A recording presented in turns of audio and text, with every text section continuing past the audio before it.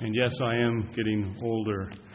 So I invite you to turn your Bibles to Proverbs chapter 9. That is the text that we will be looking at. And then we will look at, for our New Testament reading, John chapter 7, verses 37 through 52. But let's hear the word of the Lord as we find it in Proverbs 9. Wisdom has built her house.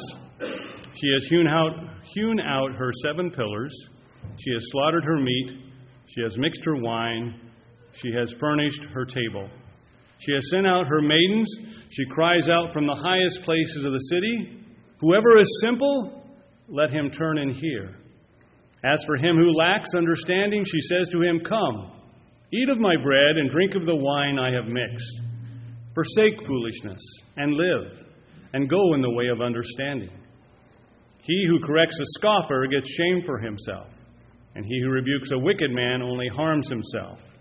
Do not correct a scoffer, lest he hate you. Rebuke a wise man, and he will love you. Give instruction to a wise man, and he will be still wiser. Teach a just man, and he will increase in learning. The fear of the Lord is the beginning of wisdom, and the knowledge of the Holy One is understanding. For by me your days will be multiplied, and years of life will be added to you.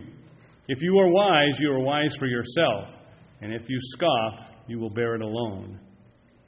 A foolish woman is clamorous. She is simple and knows nothing. For she sits at the door of her house on a seat by the highest places of the city, to call to those who pass by, who go straight on their way. Whoever is simple, let him turn in here. And as for him who lacks understanding, she says to him, "Stolen water is sweet, and bread eaten in secret is pleasant." But he does not know that the dead are there, that her guests are in the depths of hell. And then if you turn over the Gospel of John, chapter 7, begin reading at verse 37 and read through verse 52.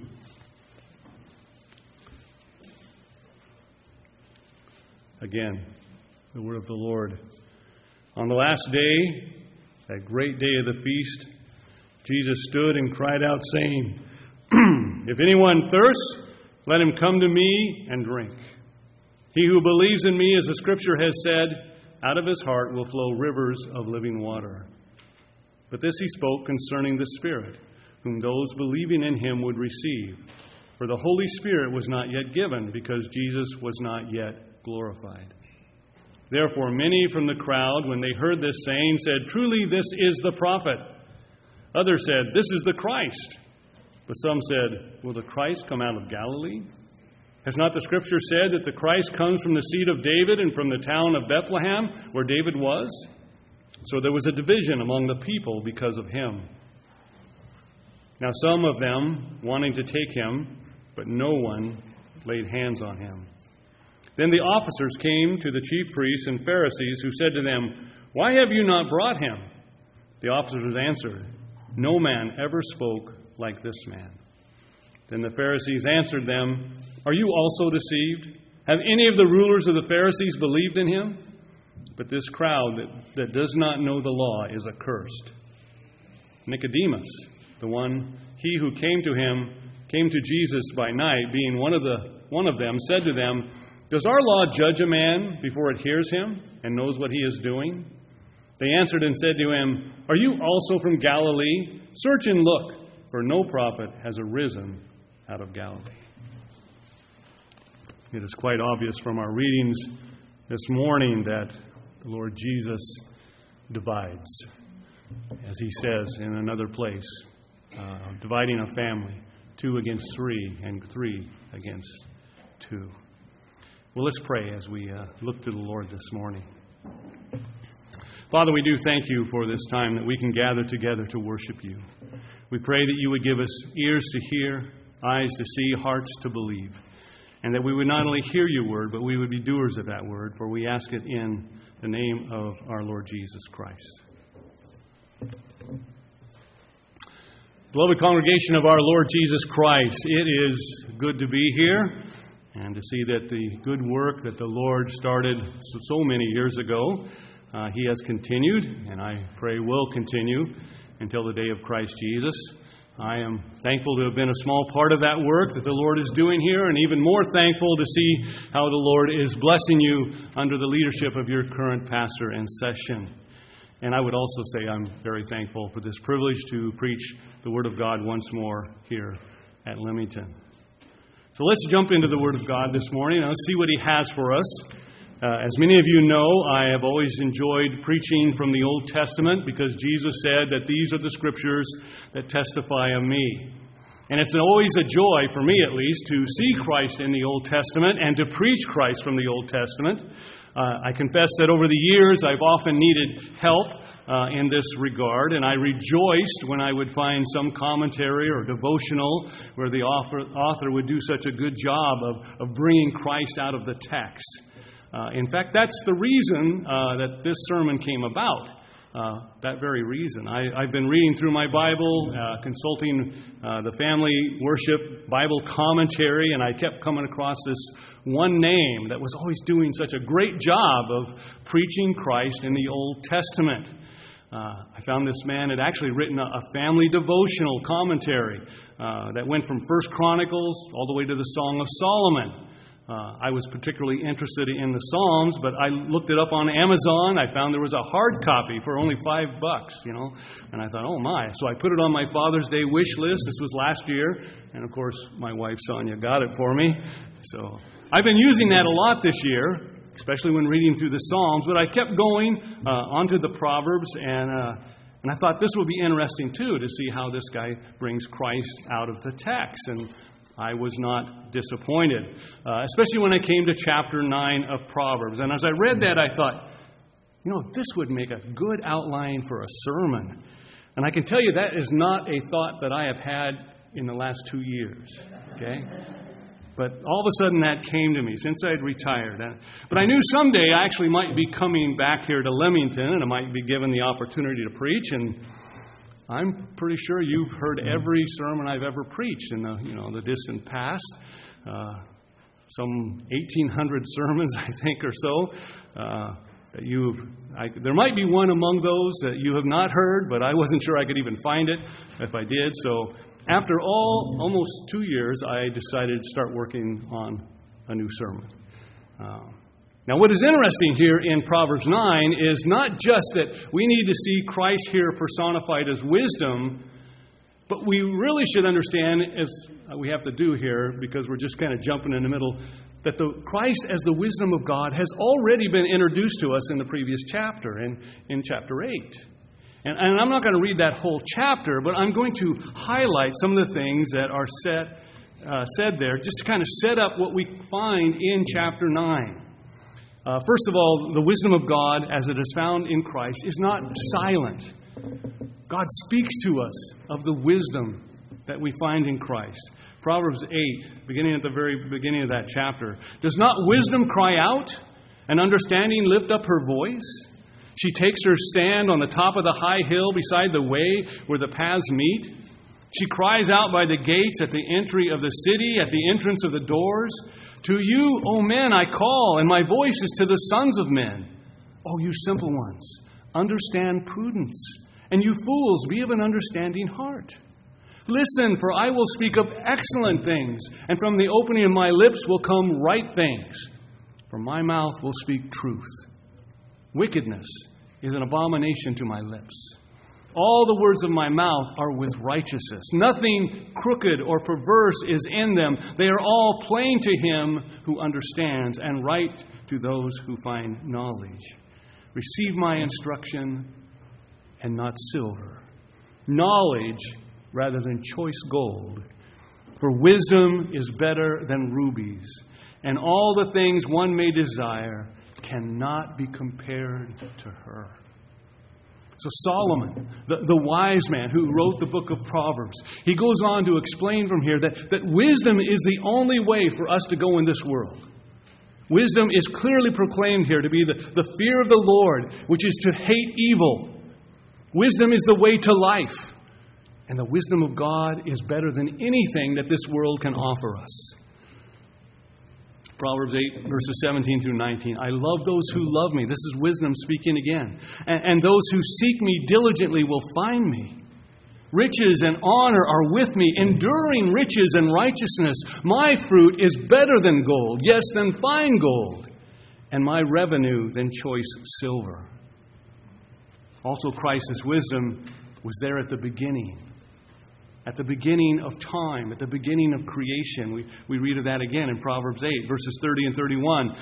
Then I was beside him as a master craftsman, and I was daily his delight, rejoicing always before him, rejoicing in his inhabited world, and my delight was with the sons of men. Now, if you think about it, this is really no different than what it actually says at the beginning of the Gospel of John. All things were made by him, and without him nothing was made that was made. In him was life, and the life was the light of men. And I want to kind of highlight those words there where Christ says, as wisdom in chapter 8 of Proverbs, that his delight was with the sons of men.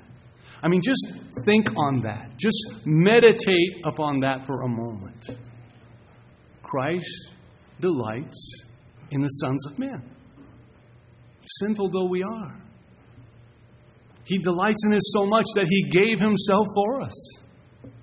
The love of the Father, the love of the Son, the love of the Holy Spirit, they really culminate, as far as you and I are concerned, in the salvation of sinners like you and me. Such is the wonderful grace of God to us in Christ. Glory to God for his great love and his great mercy and his grace that he has given to us through his Son. Now, I'm almost done here with this introduction from chapter 8 of Proverbs. We're going to get to chapter 9 soon. But I want to point out the last 5 verses of chapter 8 because it's really kind of setting the stage here for chapter 9. Proverbs 8, verses 32 through 36. Now, therefore, listen to me, my children, for blessed are those who keep my ways. Hear instruction and be wise, and do not disdain it. Blessed is the man who listens to me, watching daily at my gates, waiting at the posts of my doors. For whoever finds me finds life and obtains favor from the Lord. But he who sins against me wrongs his own soul. And all those who hate me love death. Now, what follows in chapter 9 is that there are now 2 ways set before us. 2 ways that are found in this life for everyone, for all of mankind. There is the way of wisdom, which is the way of Christ, and there is the way of folly, which is the way of sin.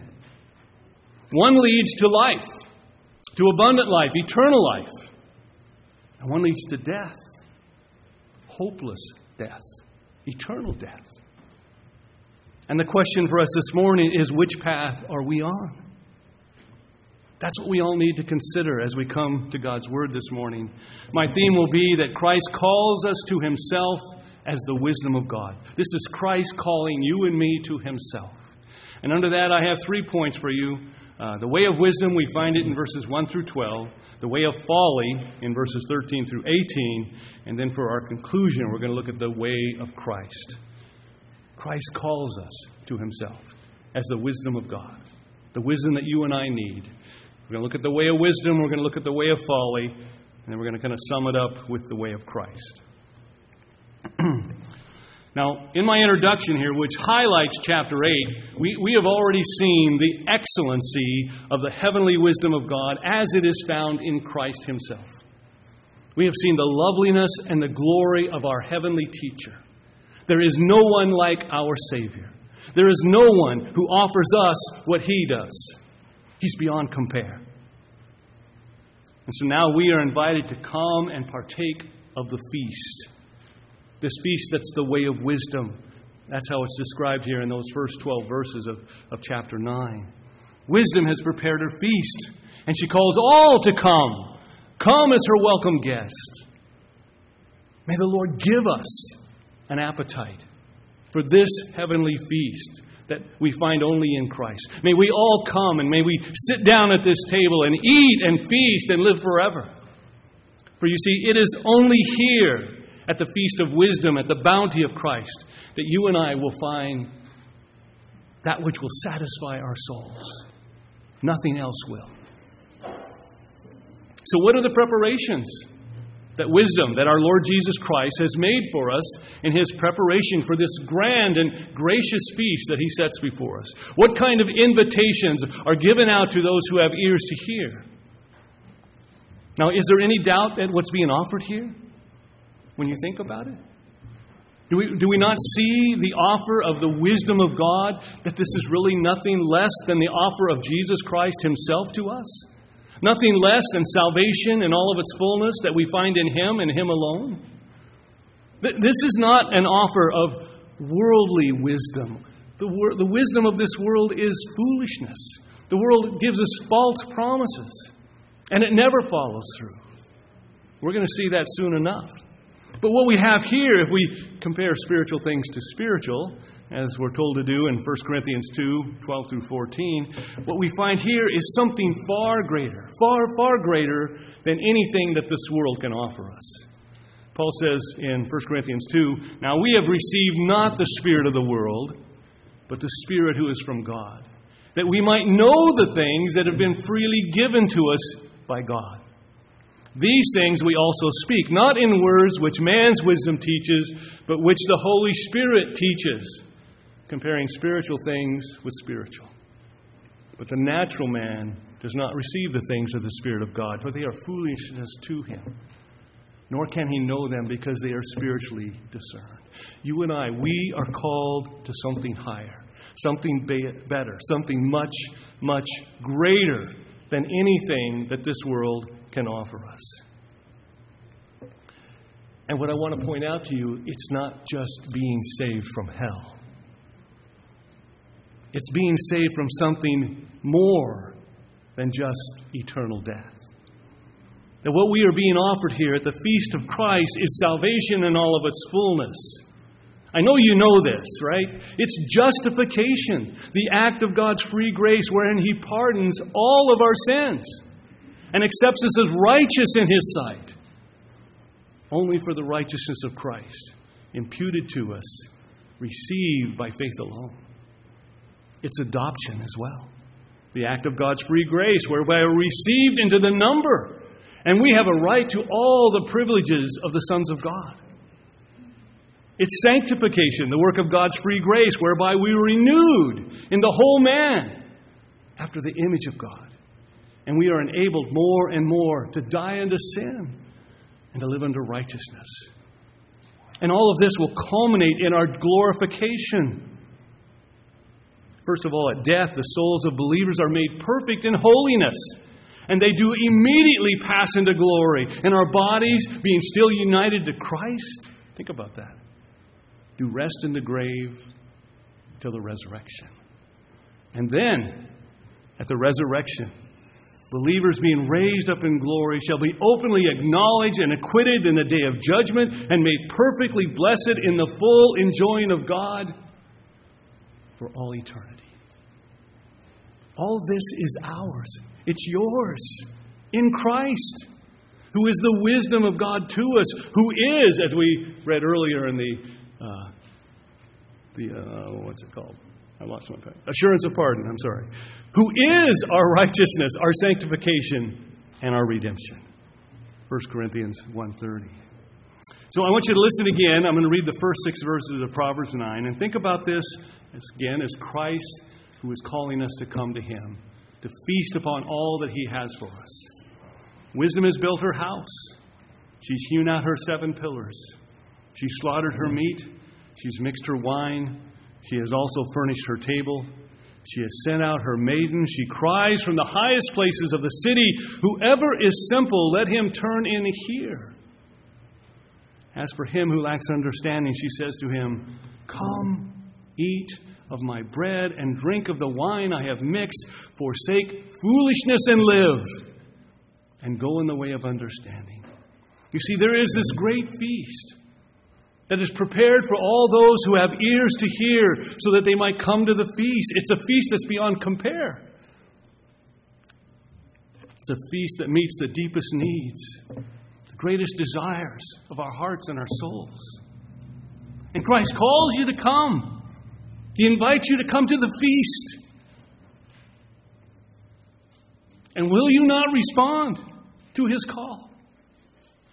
Will you still cling to your sin and your misery when you are offered this great and glorious feast of the King of Kings and the Lord of Lords? Maybe you remember that quote from C.S. Lewis in this regard. I know I used it here many times on many different occasions. Lewis said, our problem is not that our desires are too strong. They're too weak. And our desires are for the wrong things. We were created to be passionate for the best things. And yet we settle for things that are not really worthy of us. Here's what Lewis said. It would seem that our Lord finds our desires not too strong, but too weak. We are half-hearted creatures, fooling about with drink and sex and ambition when infinite joy is offered to us. Like an ignorant child who wants to go on making mud pies in the slum because he cannot imagine what is meant by the offer of a holiday at the sea. We are far too easily pleased. And isn't that the truth? We like our comfortable little sins, our temporal little pleasures in this world, and we won't give them up for the greatest thing that could ever happen to us. And what is that? What is the greatest thing that could ever happen to you? It's to be a child of God. And not just go to heaven when you die, but to glorify God and enjoy God right now, here in this life. And then one day, to glorify God and enjoy Him forever, fully, completely in the life to come. You see, the joy of salvation, it's not just reserved for heaven. It is the jubilation of dining at a feast with the Most High God that you and I can experience here and now. It's the joy that comes from communing with the God who loved us and who gave Himself for us. And there is no greater joy than this. And yet, how often do we turn away? How little do we know of this joy? Why is that? Because we will not listen to wisdom. Because we will not listen to Christ. Because we will not come to the feast that He's prepared for us. Now, I think our Lord Himself actually kind of gives us the best exposition of this text in the Gospel of Matthew. Because there in Matthew, Jesus speaks very often about the kingdom of heaven. That is this glorious time of the gospel that you and I are now living in. And how does He describe it? Well, often He describes it as a feast. Think of that. He tells us that all the provisions of the feast have been prepared. And the invitation has been then sent out to all the guests to come, to assemble for this great and glorious feast with their King, with our King. And listen to how Jesus puts it very well in this parable. Matthew 22, if you want to turn there. Matthew 22, I'm going to start reading at verse 2. Let's hear the words of our Lord from Matthew 22, beginning at verse 2. The kingdom of heaven is like a certain king who arranged a marriage for his son and sent out his servants to call those who were invited to the wedding, and they were not willing to come. Again, he sent out other servants, saying, tell those who were invited, see, I have prepared my dinner. My oxen and fatted cattle are killed, and all things are ready. Come to the wedding. But they made light of it and went their way, one to his own farm, another to his business, and the rest seized his servants, treated them spitefully, and killed them. But when the king heard it, he was furious, and he sent out his armies, destroyed those murderers, and burned up the city. Then he said to his servants, the wedding is ready, but those who were invited were not worthy. Therefore go into the highways, and as many as you find, invite to the wedding. So those servants went out into the highways and gathered together all whom they found, both bad and good, and the wedding hall was filled with guests. But when the king came in to see the guests, he saw a man there who did not have on a wedding garment. So he said to him, "Friend, how did you come in here without a wedding garment?" And he was speechless. Then the king said to the servants, "Bind him hand and foot, take him away and cast him into the outer darkness. There will be weeping and gnashing of teeth. For many are called, but few are chosen." Now, there's a lot of things in there that we could talk about. And I want to point out particularly that the wedding garments, those speak particularly of the righteousness of Christ. That is yours and is mine through the work of Christ for us. Because you and I, we have no righteousness of our own. And without the righteousness of Christ, we will be cast into hell. But what I want to point out here is that this proclamation of this parable by Jesus, proclamation of what salvation is all about, it's not only found here, but it's really no different than what we find in Proverbs 9. There is a gracious and glorious feast that has been prepared for believers, for your very life, for your very soul. All the gracious blessings of the gospel in rich abundance have been prepared for the necessities, for your necessity and my necessity as sinful people, for sinners like you and me. It's all here in Christ, in rich and glorious and gracious abundance. There is no lack to it at all. It is rich and gracious and abundant. The Savior has come. The Redeemer has died. His blood has been shed for the remission of all our sin. And by Christ's obedience unto death, even the death of the cross, He has made an end of sins, made reconciliation for iniquity, and has brought in everlasting righteousness. And so here at this great feast of the wisdom of God, the feast of the gospel, the wedding feast of the Lamb that is spread before us, you and I find what we need most. We find that which will satisfy our souls fully and finally, both now and forever. We find pardon for our sin, peace with God. We find the righteousness of Christ that you and I need so desperately. We find life, eternal life, salvation in all of its fullness. We find rest and glory that will last for all eternity. It's all prepared for you. It's all ready for you. It only waits for you to come. And the Lord Jesus Himself invites you to come. He calls you to come. And will you never give up the mud puddle of your sin and your misery and come to Christ that you may have life, eternal joy in Him? Will you not come?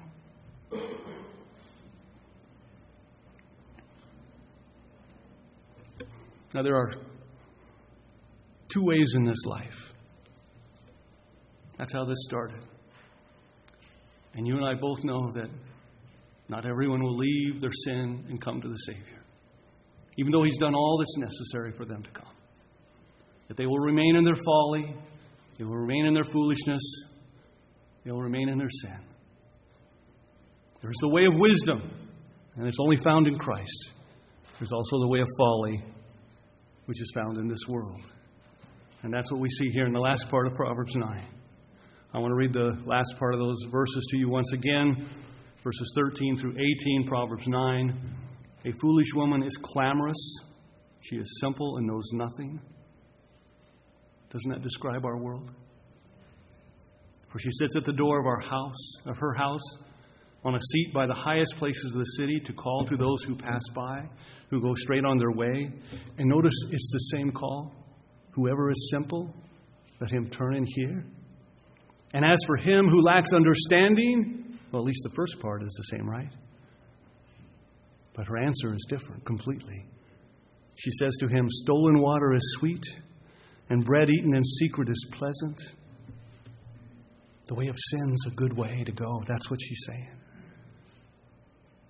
But he does not know that the dead are there, that our guests are in the depths of hell. Do all obey the call to come to the wedding feast of the Lamb? Do all obey to come to Christ? Do all receive and rejoice in that salvation? Do all come and partake of this heavenly banquet? Now, it's sad to say, of course, you know the answer. No, they do not. Many are they who mock the call of wisdom in the day of Solomon when this was written. And many are they who refuse to come even in the day when Christ walked this earth. And many are they who refuse to hear the apostles when they turned the world upside down. Really, they turned it right side up, with the message of salvation in Christ alone. And so it has been down through the ages, down to our present day, as the gospel has gone forth to the four corners of the earth. And through all the centuries, this has always been the case. Through all these many centuries, mankind, we have always been our worst enemy. Through all the centuries, we've despised what is good, and we've become the destroyer of our own souls. How foolish we have been. And so many have done so.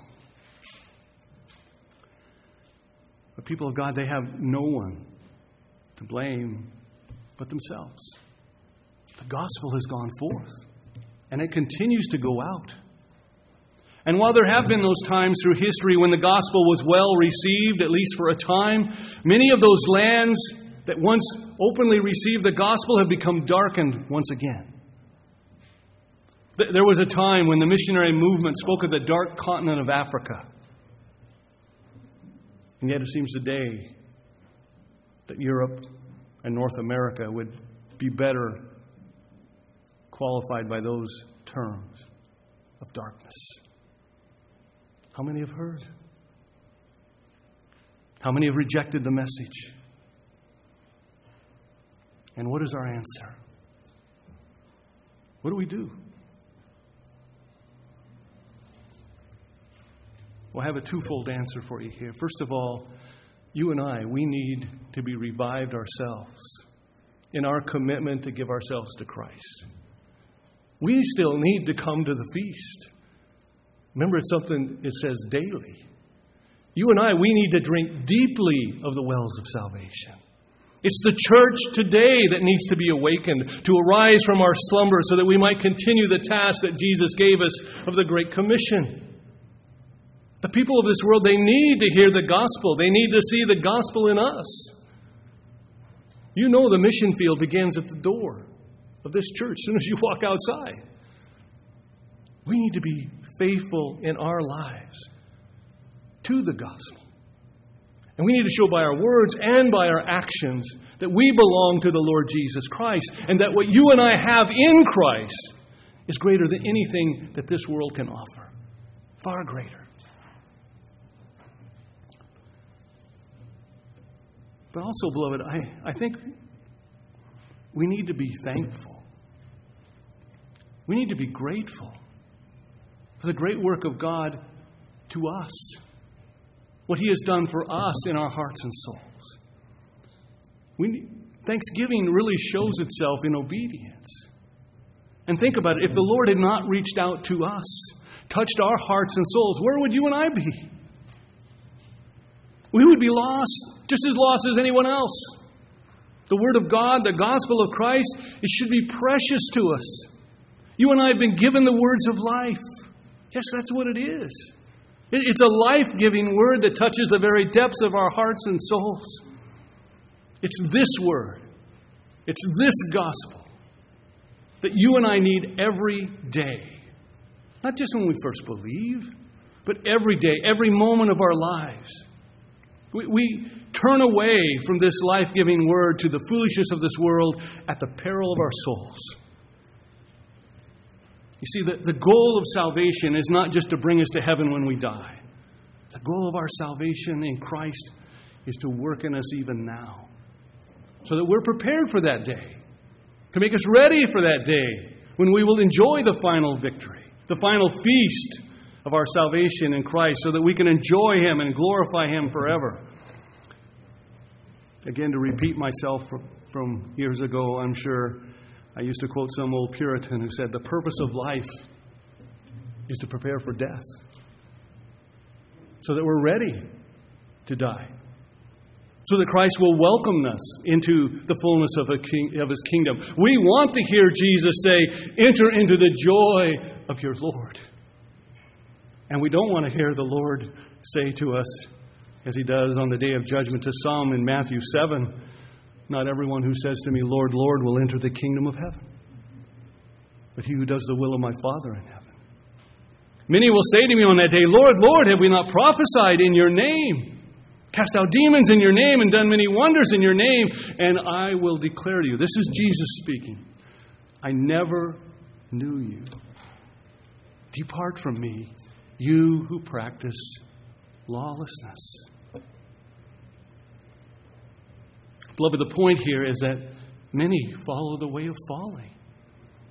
They follow the way of this world that is passing away, and truly that is the way of death. Because it's only those who do the will of the Father who will abide forever.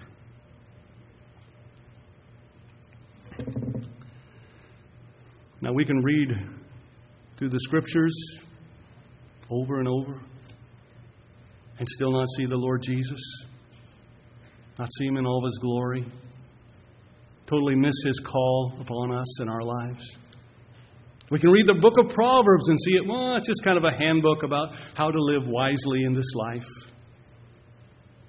But if that's all we do, then we will miss the way of Christ.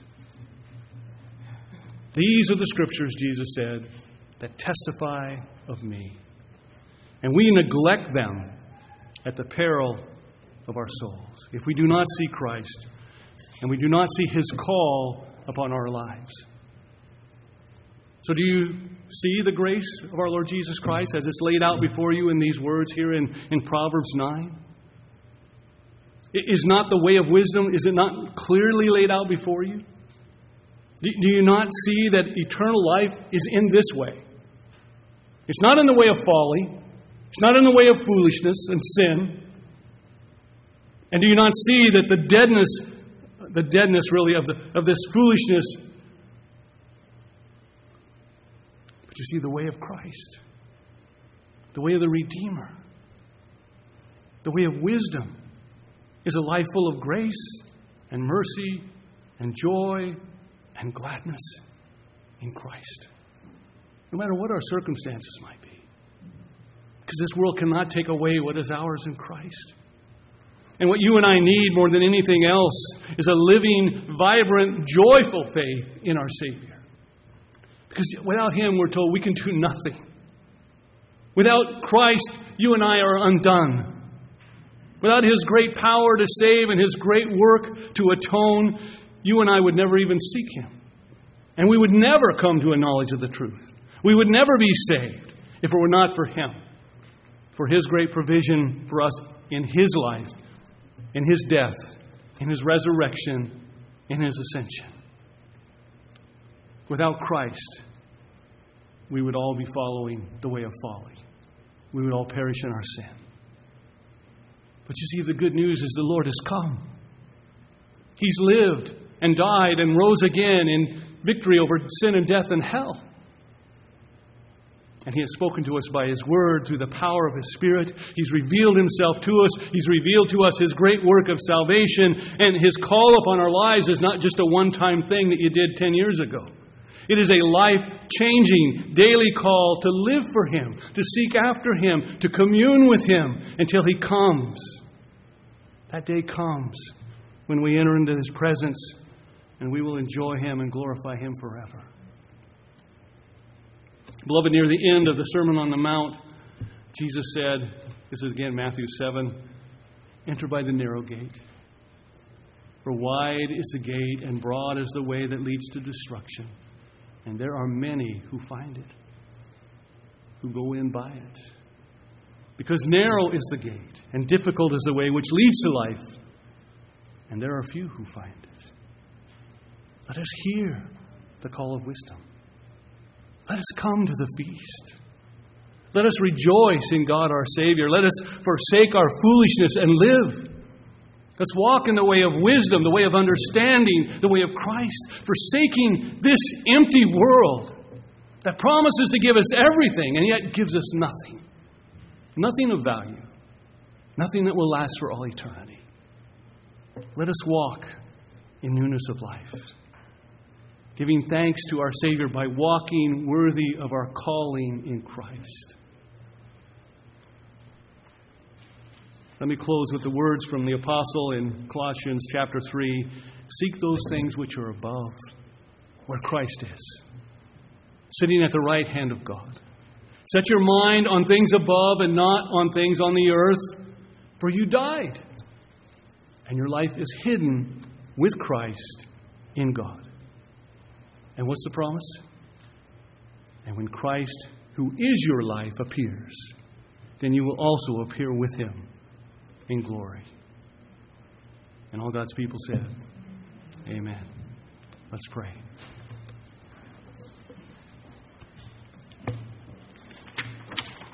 Father, we are thankful to gather and to hear your word, to hear your call upon our life, to be reminded once again, Lord, that you love us, that you've done everything that is necessary for our salvation, and that we must give ourselves to you. For only you have the words of life. Where else would we go? This world is passing away. But you, in you, we have life eternal.